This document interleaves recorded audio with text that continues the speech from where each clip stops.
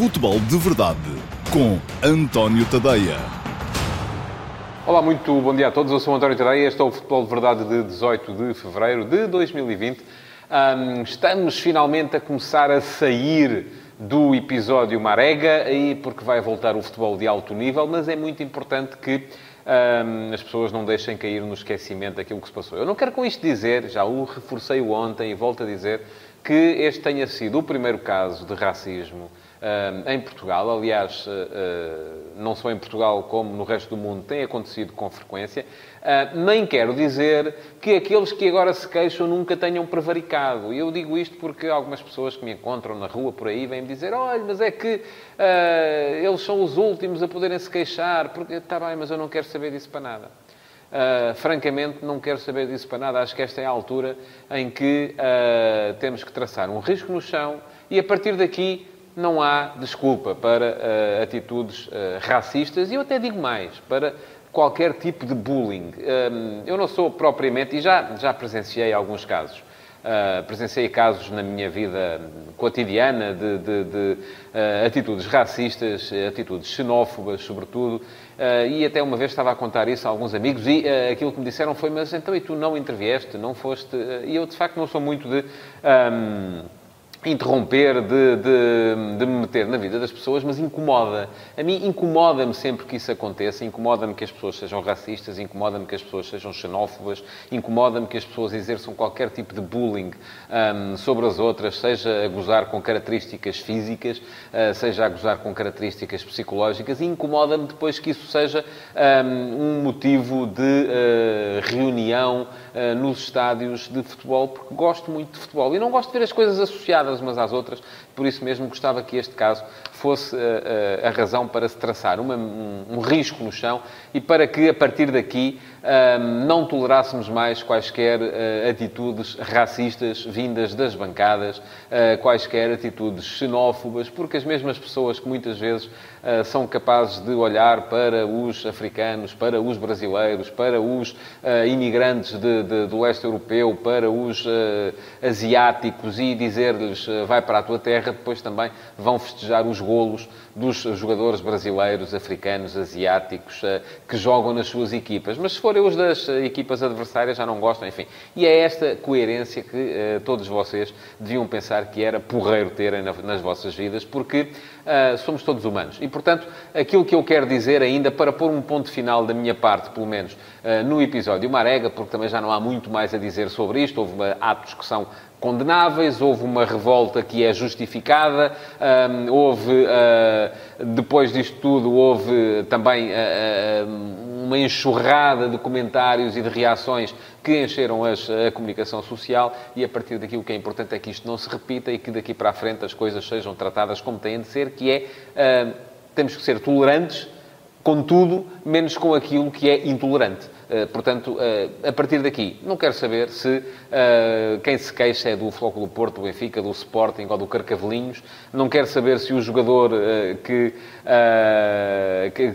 não quero saber se quem insulta é do Belenenses, do Boa Vista, do Vitória Sport Clube ou do Sporting Clube Braga. Não quero saber. Não é tolerável. Portanto, ponto final da minha parte, pelo menos, no episódio Marega, e esperemos muito francamente que ele tenha sido o risco no chão, a partir do qual nós não admitimos o retrocesso, a partir do qual nós não queremos andar outra vez para trás, para ir a estádios onde as pessoas insultam umas às outras, se insultam umas às outras com base em características físicas, e a cor da pele é apenas isso, é uma característica física, porque a raça é a mesma, é a raça humana. Portanto, ponto final nesta questão. Quero lembrar-vos que, neste Futebol de Verdade, tal como em todos os outros, podem deixar perguntas. Porque não disse isto no início, queria só colocar este ponto final na questão Marega, para entrar no futebol a sério. Porque o futebol a sério é aquele que se joga e onde os jogadores são todos iguais e há 11 de cada lado.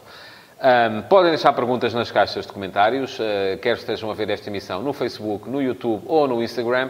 Podem ir às caixas de comentários e deixar perguntas. Não tem que ser sobre os temas de hoje, tem que ser sobre futebol. E eu, no final deste programa, deste Futebol de Verdade, vou estar no meu site, no antoniotadeia.com, para responder às perguntas que tiverem sido deixadas no direto do Futebol de Verdade. Portanto, quando acabar o Futebol de Verdade, é só saírem do sítio onde estão neste momento a ver, seja Facebook, Instagram ou YouTube, vão ao vosso browser, seja qual for, antoniotadeia.com, e logo na homepage, sobre a direita, há um link, uma janela que vos remeterá para a edição de hoje do Q&A, Perguntas e Respostas, que é um programa que faço diariamente também no final do Futebol de Verdade, a responder às perguntas que forem colocadas durante esta emissão.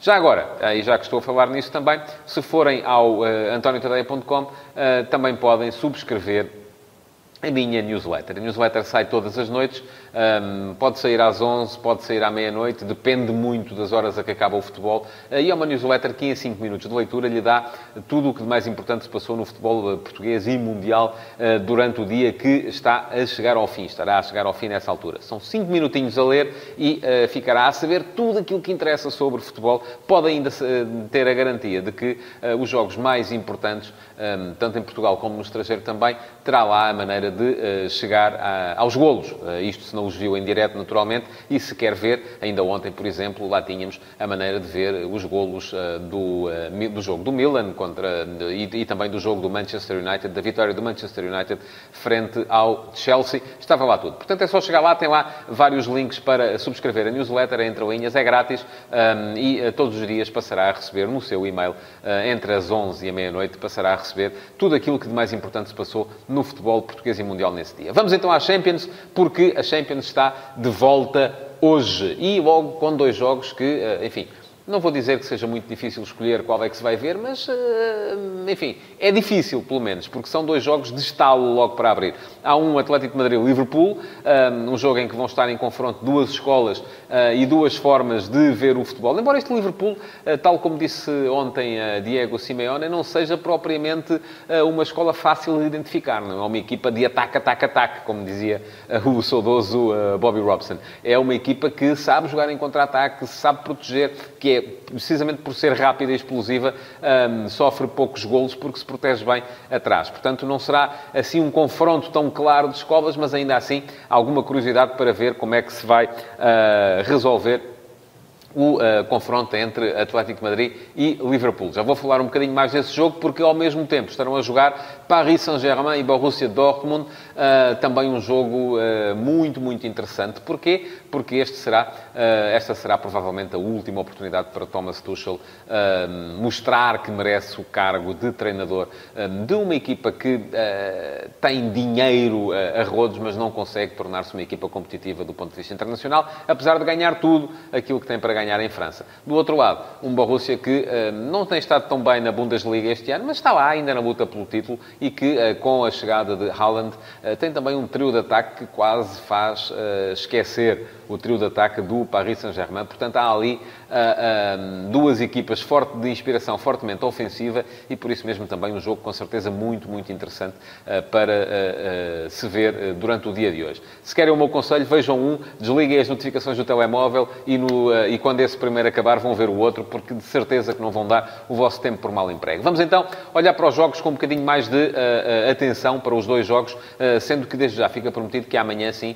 vou antecipar os jogos das equipas portuguesas na Liga Europa, mas para já hoje ainda é dia de Champions e ainda faltam 2 dias, falta definir muita coisa naquilo que Benfica, Futebol Clube do Porto, Sporting e Sporting Clube Braga vão ter de enfrentar na quinta-feira. O futebol europeu para os portugueses passou agora a ser todo ele concentrado às quintas-feiras, o que nos deixa também mais à vontade para olhar para a Champions. Bom, Atlético de Madrid contra o Liverpool. Tal como disse há pouco, fala-se muito num confronto de estilos, porque o Atlético é das equipas mais calculistas e guerreiras que, com certeza, há na Europa, desde que é comandada por Diego Pablo Simeone. É essa a imagem de marca do treinador e, aliás, muita gente, por causa disso, tem vindo a dizer que foi uma má escolha de clube, por exemplo, para um jogador como João Félix, que hoje não vai estar em campo, está magoado. Enfim, É verdade, o Atlético é uma equipa que faz da solidariedade, que faz do espírito de grupo, que faz da forma como defende o seu terreno uma das armas mais poderosas. Também tem jogadores de classe e de poderio. Aliás, Simeone anunciou que Diego Costa já pode voltar a jogar. Duvido que jogue de início, mas, enfim, há ali muita gente de qualidade na equipa do Atlético, mas quando se olha para a equipa do Atlético, pensa-se sobretudo em solidez defensiva. É verdade. E isso não mudou com a chegada de João Félix. A equipa continua a ser muito idêntica nesse ponto de vista, no conceito, até porque para chegar Félix saiu Griezmann e não é líquido que o Atlético tenha ficado a ganhar, pelo menos no imediato. Do outro lado, uma equipa do Liverpool que é precisamente o protótipo do oposto, do futebol explosivo que vem associado à imagem de Jürgen Klopp. É verdade, o Liverpool tem naquele seu trio de ataque composto por Mo Salah, Sadio Mané e Roberto Firmino um conjunto de jogadores que é capaz de marcar golos quase do nada. A equipa chega com uma velocidade estonteante à frente. Aliás, são muitos os jogos que o Liverpool resolve num contra-ataque, ganhando por 1-0, porque a verdade é que a imagem de marca desta equipa também é a forma sólida como defende a sua zona mais recuada e, aliás, com muito disso terá a ver também não só com a qualidade de Van Dijk, um dos centrais, mas também com o guarda-redes Alisson Becker, provavelmente o melhor guarda-redes do mundo neste momento. Ora, o que é que isto nos leva a esperar do jogo de hoje? Eu espero um jogo ainda assim um bocado calculista, porque não acredito que o Liverpool vá para o Wanda Metropolitano, onde foi campeão da Europa, aliás, na última primavera. Não acredito que o Liverpool vá para o Wanda Metropolitano completamente para cima do adversário. Não é isso que vai acontecer. O Atlético até provavelmente vai ter mais bola, mais iniciativa de jogo, mas atenção ao futebol explosivo deste Liverpool, à facilidade com que a equipa mete a bola na frente, com que a equipa até muitas vezes passa por cima dos médios para explorar, então, essa capacidade de atacar a profundidade de Sadio Mané, a capacidade de aparecer entre linhas e de, no 1 para 1, ser desequilibrador de Mo Salah e a capacidade goleadora de Bobby Firmino, que, de facto, é um goleador daqueles que aparece sempre nos momentos mais certos. Vai ser, com certeza, um jogo calculista, vai ser um jogo, ainda assim, de confronto de estilos, mais finesse e explosão do lado do Liverpool, mais solidariedade, garra, espírito de luta do lado do Atlético, mas ainda assim não me espantaria que o Atlético venha a ter mais bola e venha a ter mais domínio do jogo. Ao mesmo tempo, então, o outro jogo entre o Paris Saint-Germain e o Borussia Dortmund. São duas equipas em contextos completamente diferentes. De um lado, o PSG, que, à partida, será mais uma vez campeão de França, não tem grande oposição, apesar daquilo e da excelente campanha que tem vindo a fazer o Olympique de Marselha de André Vilas-Boas, mas aquilo que se adivinha é mais um passeio até à vitória na Liga Francesa por parte da equipa do PSG.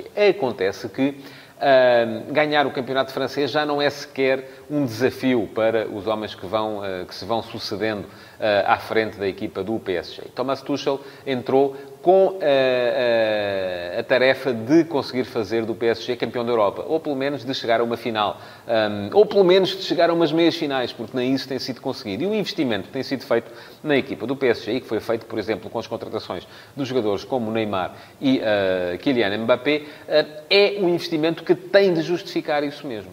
Agora, como é que se chega lá? Bom, até aqui não tem sido possível. Esta vai ser mais uma tentativa. E acredito que seja a última para Thomas Tuchel, que se este ano não conseguir chegar ou superar aquilo que tem sido habitual na equipa do PSG, com certeza vai acabar por dar lugar a outro, porque o dinheiro do Qatar é muito, mas não chega para andar a ser esbanjado numa equipa que não consegue atingir os objetivos. Hoje, mais uma vez, vão estar em campo, com certeza, Icardi, Neymar e Mbappé, com Di Maria também, com Verratti, enfim, uma equipa do PSG que é um sonho de qualquer adepto do futebol ofensivo e que Tuchel, com certeza, vai tentar mandar para cima da baliza do Borussia Dortmund. Só que, do outro lado, também há um trio de ataque que tem, aliás, em termos de golos marcados, eles estão ela por ela. 58 os três avançados do PSG, 57 os três homens da frente do Borussia, embora aqui estejam contabilizados os golos que Erling Haaland ainda fez ao serviço do Red Bull Salzburgo. Haaland, aliás, com os 8 golos que marcou na primeira fase desta Liga dos Campeões, está a ameaçar seriamente o recorde de Mbappé, que foi o jogador que marcou mais golos na Liga dos Campeões antes dos 21 anos, e Haaland vai a caminho de conseguir superar essa marca. Mas o Borussia, que, como de forma disse, está num contexto interno ligeiramente diferente, é uma equipa que não está à frente do seu campeonato, está atrás do Bayern, está atrás do Leipzig, está ali a lutar com o Borussia, com o outro Borussia de Mönchengladbach nas posições imediatas, não está afastado da possibilidade de ser campeão, até porque este Bayern já não é aquele Bayern que não dá quaisquer hipóteses na Bundesliga. Creio que o campeonato alemão este ano vai ser mais disputado do que é costume, mas é uma equipa que ainda tem de se mover em duas frentes, porque precisa de garantir pelo menos a qualificação para a Champions na Bundesliga e tem a própria Champions para jogar agora com uma alma renovada com a chegada do norueguês Haaland.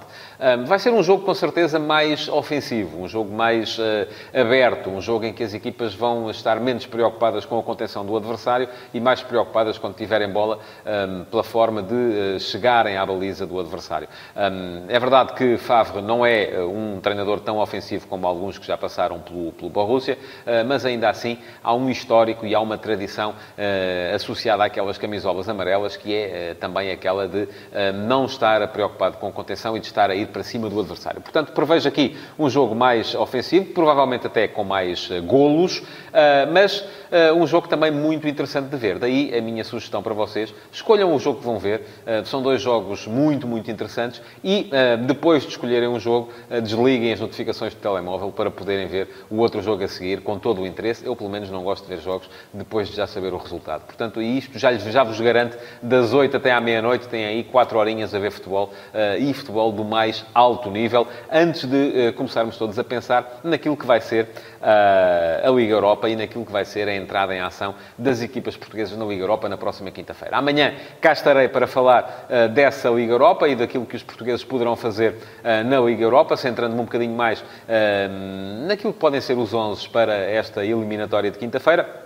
Para já, resta-me agradecer-vos por terem estado aí desse lado, a ver o Futebol de Verdade, e também pedir-vos que podem ainda, ou dizer-vos que ainda podem fazer perguntas na emissão de hoje. Podem ir às caixas de comentários do Instagram, do Facebook, do YouTube e deixar as vossas perguntas para serem respondidas já mais daqui a pouquinho no antoniotadeia.com. Assim que o programa acabar, podem dar um saltinho ao antoniotadeia.com e há de lá estar uma ligação para o Q&A, pergunta e resposta, que começará mais ou menos por volta das 13 horas. Portanto, muito obrigado por terem estado desse lado. Não se esqueçam de partilhar o Futebol de Verdade e de pôr o vosso like nesta emissão para que o algoritmo permita aos vossos amigos ver também esta emissão do Futebol de Verdade. Muito obrigado então e até já no antoniotadeia.com.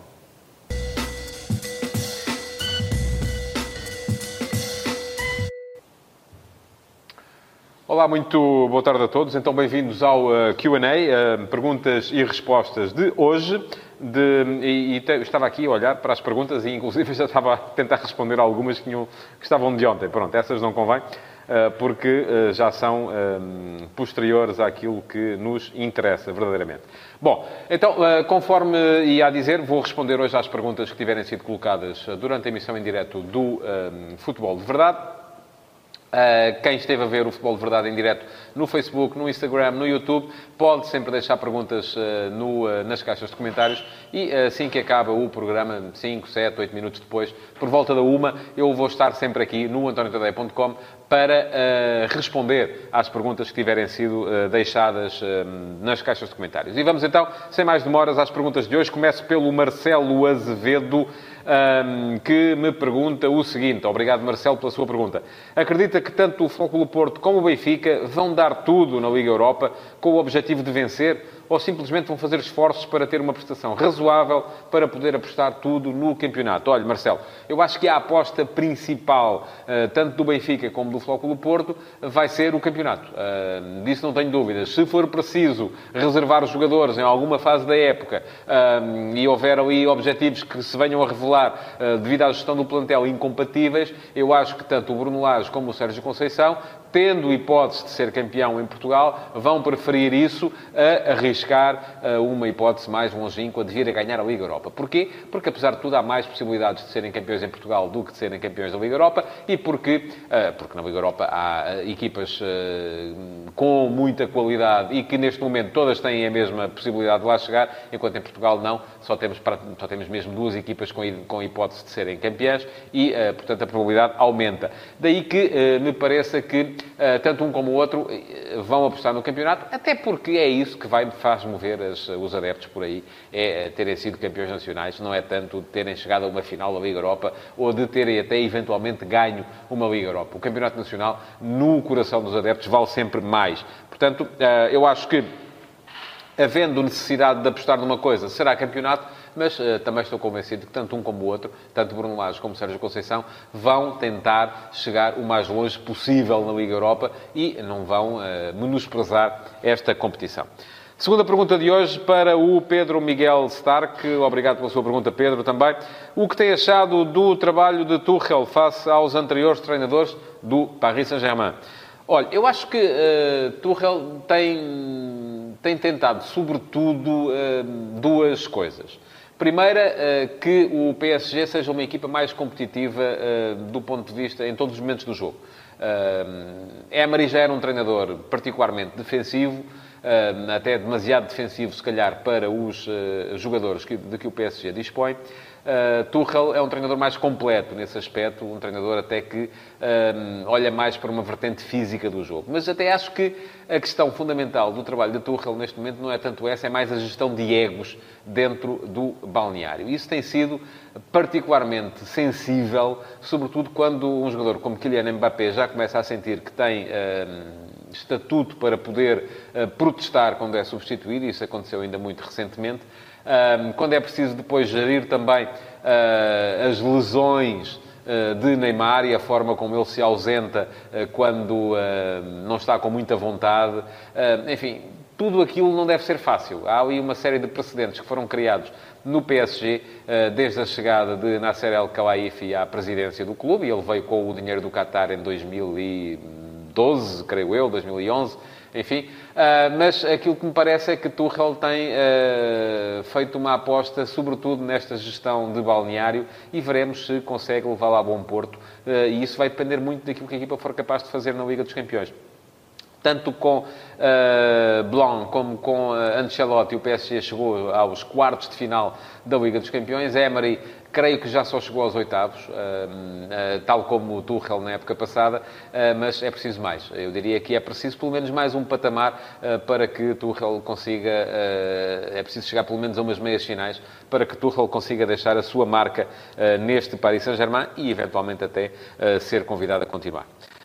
Mais uma pergunta para hoje, Ricardo Rodrigues, e é também sobre o PSG. Obrigado pela sua pergunta, Ricardo. E pergunta-me o Ricardo, se olharmos para a equipa do PSG, conseguimos identificar jogadores de igual qualidade ou até superior a outros grandes europeus? O que acha que pode estar na origem do insucesso do PSG na Liga dos Campeões? Será uma questão de mentalidade dos seus jogadores, principalmente das estrelas da equipa? Olha, eu acho que tem muito a ver com a tal gestão de balneário que o Tuchel tem estado a tentar fazer. Acho que falta concorrência interna. Falta espírito aos franceses para chegarem longe nas competições europeias. E se formos a ver, não é muito vulgar vermos uma equipa francesa ser campeã da Europa. Aconteceu com aquele Marselha de Bernard Tapie, depois o título até foi retirado, enfim, porque ganhar a Liga dos Campeões, ou a Taça dos Campeões Europeus mesmo, é uma situação invulgar para as equipas francesas, que quando ultrapassam os limites das fronteiras do país, acabam por se sentir muitas vezes menorizadas e depois, estranhamente, em casa, sentem-se super valorizadas. Portanto, há ali um problema qualquer que eu acho que tem a ver com a mentalidade, tem a ver com o espírito, sim, e tem a ver com a capacidade para fazer ver àqueles adeptos, àqueles jornalistas, àqueles dirigentes, àqueles treinadores, que a aposta na Europa é uma aposta que é válida e que pode, de facto, ser feita. E o PSG tem, de facto, tudo para o fazer. Mas também é verdade que O facto de não ter concorrência interna e de poder andar a passear praticamente quase todo o ano, acaba por gerar dois tipos de sentimentos. Era bom que gerasse aquele sentimento de, ok, podemos concentrar tudo nas competições europeias, mas a verdade é que depois também gera ali um sentimento de alguma lassidão que faz com que, quando chegam às competições europeias, os jogadores não estejam propriamente preparados para competir ao mais alto nível.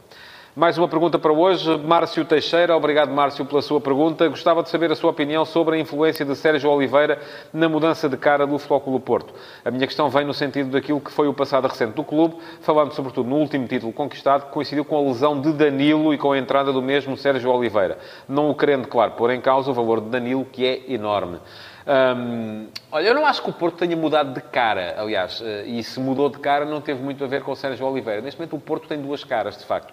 Tem uma cara mais enérgica, mais do tal futebol direto e de ataque à profundidade, que tem a ver com jogadores como Marega, como Soares, como os laterais, que metem muita bola atrás da última linha defensiva adversária. E depois tem também, às vezes, uma cara que Sérgio Conceição já tentou dar-lhe, uma cara mais tecnicista, que é quando jogam jogadores como Nakajima e a equipa muda ali um bocadinho o perfil do meio-campo. O próprio Vitinha, quando entrou, veio dar também um bocadinho essa mudança de perfil ao meio-campo. Sérgio Oliveira é um jogador que encaixa bem nas duas vertentes. Eu percebo que não queira pôr em causa o valor de Danilo. Danilo é um jogador diferente. É um jogador mais de estabilidade defensiva, mais de duelo físico, de duelo aéreo. Sérgio Oliveira é um jogador que transmite à equipa uma maior capacidade de queimar linhas e de aparecer em zonas de finalização. Mas também Sérgio não entrou para o lugar de Danilo. Quem está a fazer o lugar de Danilo é mais o Uribe, embora eles estejam muitas vezes a jogar a par, um com o outro. Mas creio que o Porto não mudou de cara, que Sérgio Oliveira é um jogador diferente de Danilo, de facto, dá à equipa um maior risco ofensivo, mais finalização, e acho que é isso que ele traz, de facto, à equipa. Veremos como é que vai ser quando Danilo estiver outra vez em condições para jogar e se o Porto pode jogar, por exemplo, com Danilo e Sérgio Oliveira, ou se Uribe se manterá no 11. Mais uma pergunta para hoje, Sandro Castanho. Olá, Sandro, obrigado pela sua pergunta também. E ele hoje pergunta-me se a Liga Europa poderá ser aposta para as equipas portuguesas, já que estão todas lá. Bom, enfim, já respondi um pouco, há pouco a esta questão. Eu acho que Sporting Clube Braga, porque já falei de Benfica e Futebol Clube Porto, também vão apostar na Liga Europa na mesma medida em que apostam os dois da frente, porque também têm uma luta particular ali pelo terceiro lugar e estes com a agravante de terem muita gente próxima que pode, inclusive, ameaçar-lhes a qualificação europeia para a próxima época. E também não vejo, nem no Sporting Clube Braga, a capacidade para, eventualmente, vir a ganhar uma Liga Europa. Se acho difícil para um Benfica e um Porto que têm plantéis superiores, acho mais difícil ainda para Sporting e Sporting Clube Braga. Mas acho que tanto Sporting como Sporting Clube Braga vão fazer como Benfica e Porto. Se puderem apostar nos jogos da Liga Europa, apostarão. No dia em que houver ali alguma incompatibilidade e houver jogadores que precisem de ser reservados, eles serão reservados para jogar no campeonato, porque é no campeonato que está o dia-a-dia das equipas portuguesas. Simão Rachinola. Olá, Simão, e obrigado pela sua pergunta também. Acha que o João Palhinha pode ser o 6 ideal para o Sporting na próxima época? E que papel poderá ter Daniel Bragança? Bom, vamos temperar um bocadinho o entusiasmo, porque o João Palhinha marcou um golo ao Benfica. Eu acho duas coisas acerca do João Palhinha. Primeiro, que ele é melhor 6 do que qualquer um dos que o Sporting tem neste momento. E isso já o tinha dito aqui. Acho que João Palhinha faria todo o sentido no plantel do Sporting, porque faz melhor a posição que Batalha, faz melhor a posição que Dumbiá, faz melhor a posição do que qualquer jogador que o Sporting já tenha experimentado naquela posição esta época. A segunda questão, não diria o 6 ideal, porque Palhinha, se fosse o 6 ideal, não tinha sido emprestado, tinha lá ficado. Agora, também é preciso olhar para esta questão da seguinte forma. Há 2 ou 3 anos, quando Batalha jogava no Braga e Palhinha jogava no Sporting, qualquer adepto do Sporting olharia para os dois e diria que Batalha é que era bom e o Palhinha não servia. Agora, que está a Batalha no Sporting e está a Palhinha no Braga, qualquer adepto do Sporting olha para os dois e diz que o Palhinha é que é bom e que o Batalha não serve. Eu acho que as coisas não são bem assim. Acho que o peso das camisolas é grande, que o peso dos fracassos recentes de vários jogadores no Sporting também faz com que aqueles que lá estão acabem por ser desvalorizados face àquilo que realmente valem e que, quando se olha para os que jogam nas equipas rivais, eles acabem por ser hipervalorizados face àquilo que valem na mesma. Agora, concordo consigo quando me diz que, ou quando acha, e aparentemente achará, porque senão não faria a pergunta, que João Palhinha é melhor 6 do que qualquer um dos que o Sporting lá tem. Também acho que Batalha é mais um 8 ou um 6 de uma equipa mais defensiva. Dumbiá é claramente um 8. Quanto à sua pergunta, segunda questão, que papel poderá ter Daniel Bragança? Olha, não sei. Não tenho visto muito os jogos do Daniel Bragança.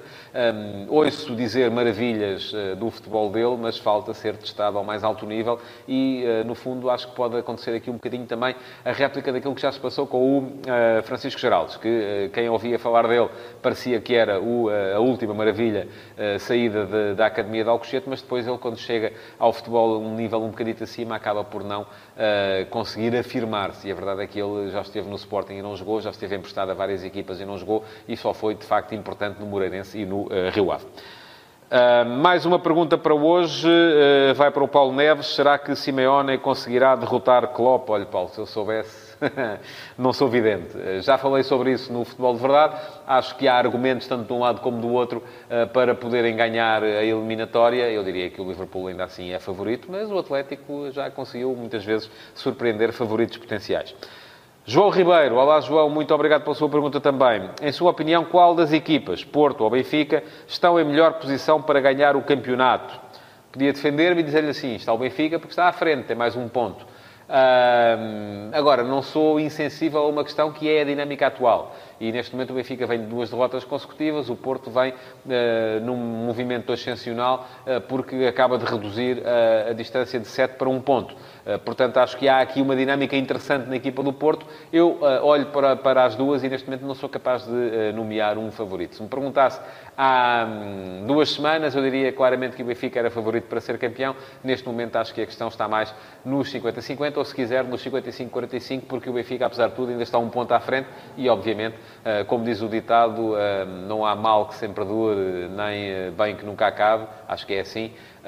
Não acredito que o Benfica vá continuar a perder nos próximos jogos, porque tem equipa para fazer melhores resultados do que aqueles que tem feito ultimamente. E pronto, chegamos ao fim então do Q&A de hoje. Já sabem como é que isto funciona. Podem, durante o Futebol de Verdade, fazer perguntas nas caixas de comentários das redes sociais, Facebook, Instagram ou YouTube, e eu depois, uns 5, 7 minutos depois de acabar o cada uma, estarei sempre aqui no antoniotadeia.com para responder à vossa curiosidade. Obrigado por terem estado aí. Não se esqueçam de partilhar o Q&A e, já que aí estão, deem um saltinho e subscrevam Entre Linhas, porque é uma boa forma de se manterem atualizados sem precisarem de ir à procura das notícias. Elas vão ter convosco. Caem-vos no e-mail todas as noites por volta das 11 ou da meia-noite, se houver futebol a acabar depois das 11 horas. Muito obrigado então e até amanhã. Futebol de Verdade, em direto de segunda a sexta-feira, às 12h30, no Facebook de António Tadeia.